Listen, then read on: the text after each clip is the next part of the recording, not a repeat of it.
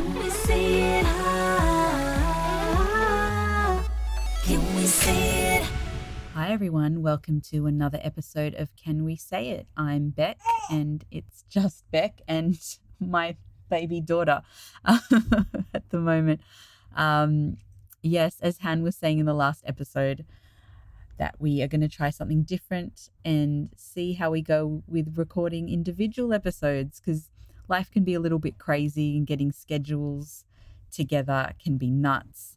So we'll see how we go, and maybe it'll be something that we do every now and then. I did finally get to see Han last weekend, and it's been a while. I feel like I've seen her twice in the last year because of, the madness of the world and the years and the year. And she looks fabulous. I have to say, she's inspired me to lose this baby weight soon and get back into shape. And she's been really dedicated and it's really paid off. So if you are interested, definitely listen to the last episode, and she talks about, what she's done and the programs that she's followed to get her to where she's at. So today I wanted to chat about my birth experience. I feel like it was only just a little while ago that I announced on the pod that I was having a baby, and now my baby girl is here. She's almost 4 months now, which is so crazy. I feel like time is flying with the second one. And let's just be honest, it's such a different experience when you're pregnant the second time and you have a toddler. It was a lot. I mean, I always had bad morning sickness. I had hyperemesis, so I knew that was going to happen this time as well. But I think it's just, in the first pregnancy, you're glowing and you're relaxed and you're excited and you get to rest. And this time around, it was like dealing with a toddler, and I put on 23 kilos, which is insane. I was swelling. We were in lockdown. It was so much. I feel like my mental health was just shot. And yeah, it was really different. I feel like everything was different this time. I spoke about my birth experience, in the earlier episodes. It ended up in an emergency C-section. Nothing went to plan. I was recovering for a couple of months and I had infections and all that stuff, but you can listen to the earlier episode to listen to that. But this time, again, nothing went to plan. Nothing goes to plan for most of the time when you're going into labor. And this time even more so. I didn't expect this at all. I was recommended to have an elective C-section, and that's what I was going to do. I was told I was going to have it around 39 weeks, and my due date was November 5th, but 39 weeks was like 29th of October. So I was just telling everyone, I'm due, I'm going to have the baby on the 29th. I kind of liked those numbers as well. Me and my astrology and numerology, and I don't know, I just was feeling those numbers. So when they told me a couple weeks, before my due date that I was booked in for November 2nd, I was like, okay. It felt a little close to my due date, and anyways, yeah, I definitely planned for the elective. So, I had the bassinet moving around. Like, I had everything kind of planned around me having a C-section, and the recovery is just terrible. So I was not looking forward to it, but I heard it would be better than an emergency C-section. So come to the 28th of October, it was a really stressful day. Every day was stressful. Every day was stressful pregnant with a toddler, but more so, I remember taking my little one to the park. I ended up having to carry him, pushing the stroller around. It was a bit mad. Then I ended up making everyone dinner that night, and I just remember not feeling great. Like, I was a bit sore, feeling a bit weird, and I remember just being hunched over trying to make like dinner that day. And then I think I lost the plot because I did my laundry. I forget what happened, but it ended up going through a wash cycle twice, or it was clean and it was put in dirty. And I think I had a mental breakdown over that. And it was just not good. It wasn't good times. I was just not feeling good and I was getting these pains more often. And I laid down and I said, I just want to finish Real Housewives of Beverly Hills, the reunion, part 4, just to close the chapter off the reunions. And how nice of my little one to wait till I finished the episode. I think it was around 9 o'clock. And I started getting really frequent pains. Like they were coming and going. We ended up calling the hospital, not sure if it was what it was. And they just weren't getting, they said, call us if it gets worse or if it's like period pain. It doesn't sound like it's labor. And I couldn't do anything. Like I stood up, I was trying to make the pain go away and it just wasn't getting any better. So around midnight, around 11 midnight, we're like, we got to go to the hospital. Was my bag packed? No. It was half packed. Was my hair washed? No. I was going to wash it on the weekend, getting ready for my C-section. Was anything ready? Absolutely not. I literally was in the car in my nightie and we rushed to the hospital and they were coming on more frequently. And I don't know what this is like because I never went into labor the first time. So get to the hospital, they put me in like one of the birthing suites and I'm just like, what do I do? I'm supposed to have a C-section, which is now going to be an emergency C-section again. And the midwives were really pushing me and saying, you can have a natural, I don't like saying natural because, you're birthing either way, but they were like, you can have a VBAC if you wanted to. And I just was not recommended that. And I was like, no, I'm supposed to have a C-section. The doctor said C-section. And they're like, okay, well, just think about it. You are going into labor naturally, which is a good sign. You're 2 centimeters dilated, so it could be days, it could be a day, it could, we don't know how long it could be. And I just did not know what to do. I was screaming in pain. I just wanted the pain to go away. They're like, well, we can help the pain. So they put in an epidural and it felt okay for a second. And then I was just feeling more and more intense pain. And they're like, didn't understand why I was feeling that. And I just it was getting really bad. I didn't know what to do. I hated the midwives. I was screaming at them. They were so annoying. Everyone was annoying. Every person was annoying. Let's be honest. My poor husband was there, just didn't know what to do at that point. He could see me in so much pain. He also was like, you were told to have a C-section. I don't know what we're doing. And basically, I think it got to like 3 or 4. I don't know timeline, what time it is or what it was. But as I'm trying to think about what to do, they just were like, you were progressing. You're at 4 centimeters or 5. You should just try do this. And I just kept complaining about the pain. And we found out later, after I had the baby, that the epidural was never clicked in. And I was just pressing it and it was just fluid was just going out onto the bed basically from it. So that's why I was feeling everything. Anyways, I also sent a message to Han updating her about what was happening. I don't remember even doing that. This was at 4:30. So it was around 5 o'clock and they were going to check the epidural to see what was going on. And then they realized I was 10 centimeters dilated and it was like push time. And I'm like, what? Push time?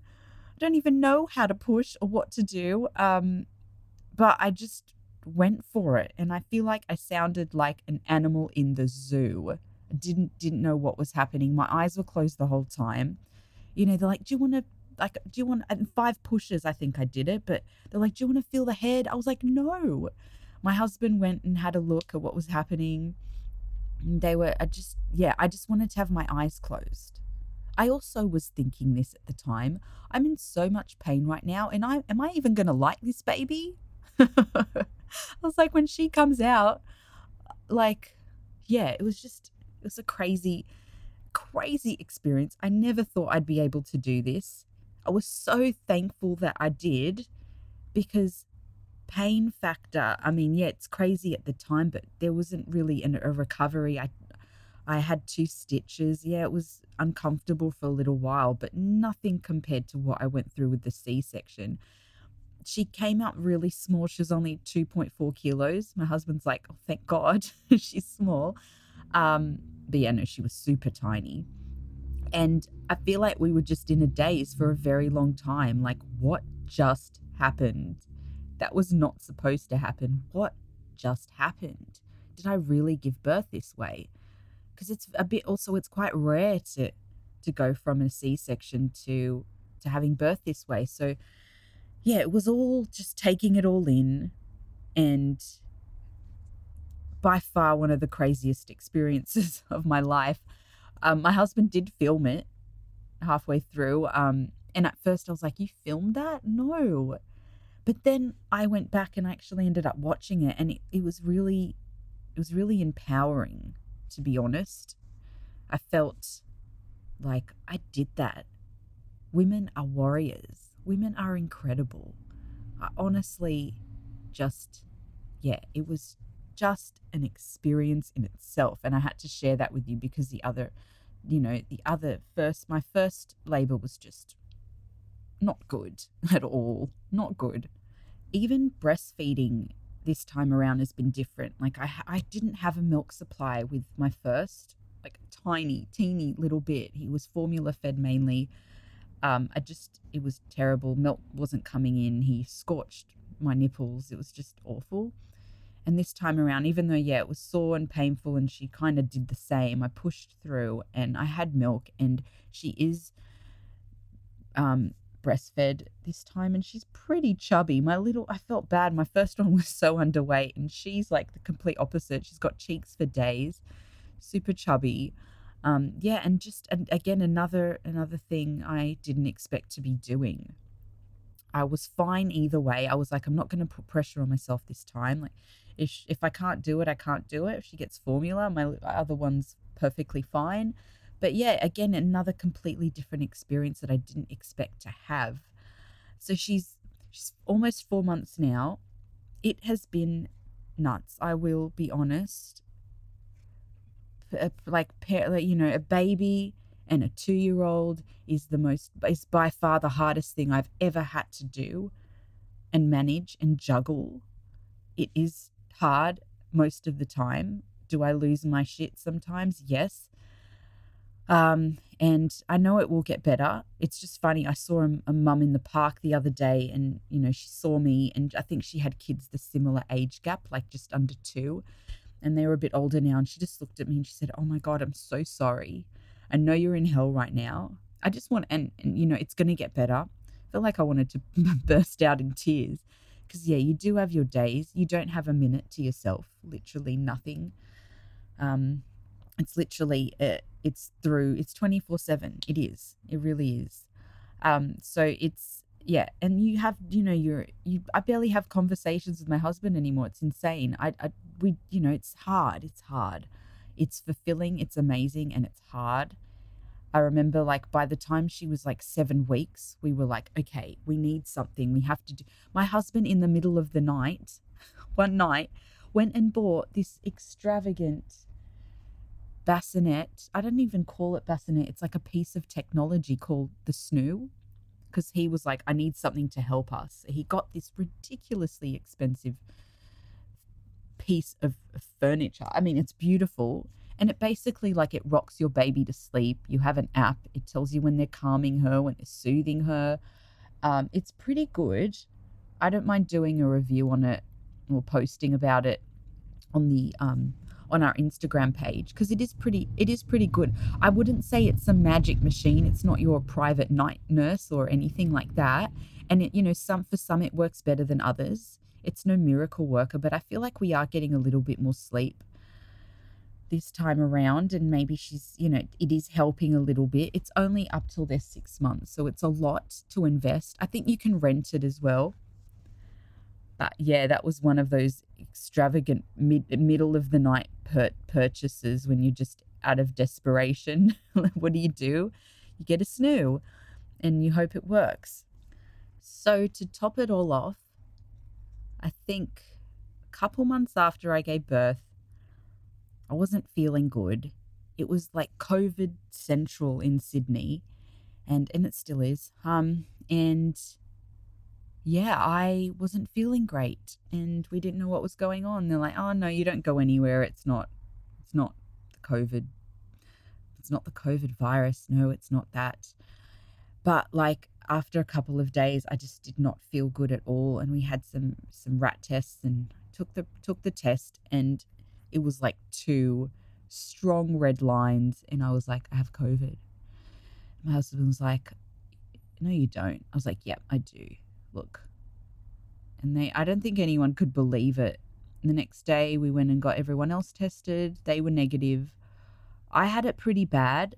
I'm not going to lie. The first few days were really, really bad. Also, I think it's also because I didn't get a chance to rest. My immune system was down, and I was dealing with COVID, and I'm breastfeeding every 2 to 3 hours through the night. Like there was no switch off button. So I feel like my recovery took a lot longer. No one else tested positive in the house. And I to be honest, I didn't isolate. Like my husband was like, if I'm going to get it, I'm going to get it. Like it's how do you isolate? And with kids, how do you isolate? With babies, how do you isolate? You can't isolate. It's different when it's just adults in the house, or, but also your symptoms, like you don't have symptoms and you can pass it through. So yeah, it was bad. We got through it. I lost my sense of smell. I still don't have a sense of 50% there. I knew I lost my sense of smell when I could not smell my 2-year-old's nappies at all. No poos. Couldn't smell poos. Couldn't smell the cooking. Couldn't taste anything. It's now, I say, at a 50%. I still get headaches here and there. And we thought everyone, on the 7th and 8th day, my husband tested negative on a rat test. And we're like, okay, everyone's in the clear here. Everyone's in the clear. My doctor did say to assume the kids had it or have it. I'm sure my baby had it. We didn't test her, but she seemed fine. And the next day, my husband didn't feel good. It was like day 8. We took him to get a PCR test. That came back negative. And then the next day, he's just like, I'm just going to go to the doctor because I'm not feeling good. I have negative tests, but something's not right. So the 9th day, he went to the doctors. The doctor said he could still possibly have COVID. They took swabs, and he tested positive from the swab. So those rat tests, PCR tests, they can come up negative, and you can still have it. So then he went through it. So it was another week of, isolation and everything. That was our January. I feel like our January was COVID January. Yeah, it wasn't fun. I know people have it pretty mild, and friends that were like, yeah, we just sunbaked and drank while we were in isolation. I didn't feel it. It was like I had a cough, or I had a sniffle, or I had a fever for a day. I feel like we had it a bit worse. I don't know what strain we had. There are variants every other day, isn't there? So that was my January. So to catch you all up, that has been what has been going on in my life.